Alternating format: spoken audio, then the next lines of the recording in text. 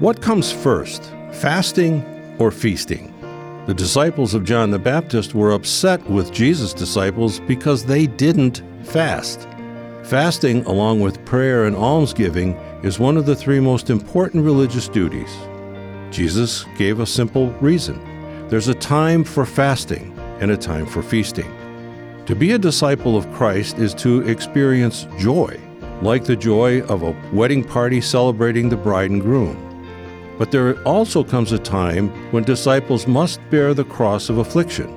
For the disciple, there is both a time for rejoicing and a time for seeking the Lord with humility and fasting, and for mourning over sin. Jesus goes on to warn his disciples about the problem of a closed mind that refuses to learn new things. And he uses the image familiar to his audience of new and old wineskins. New wine poured into skins was still fermenting.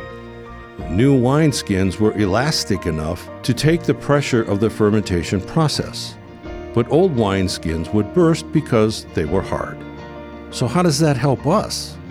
Just as there is a time and a place for fasting and feasting, so there's a time and a place for the old and the new.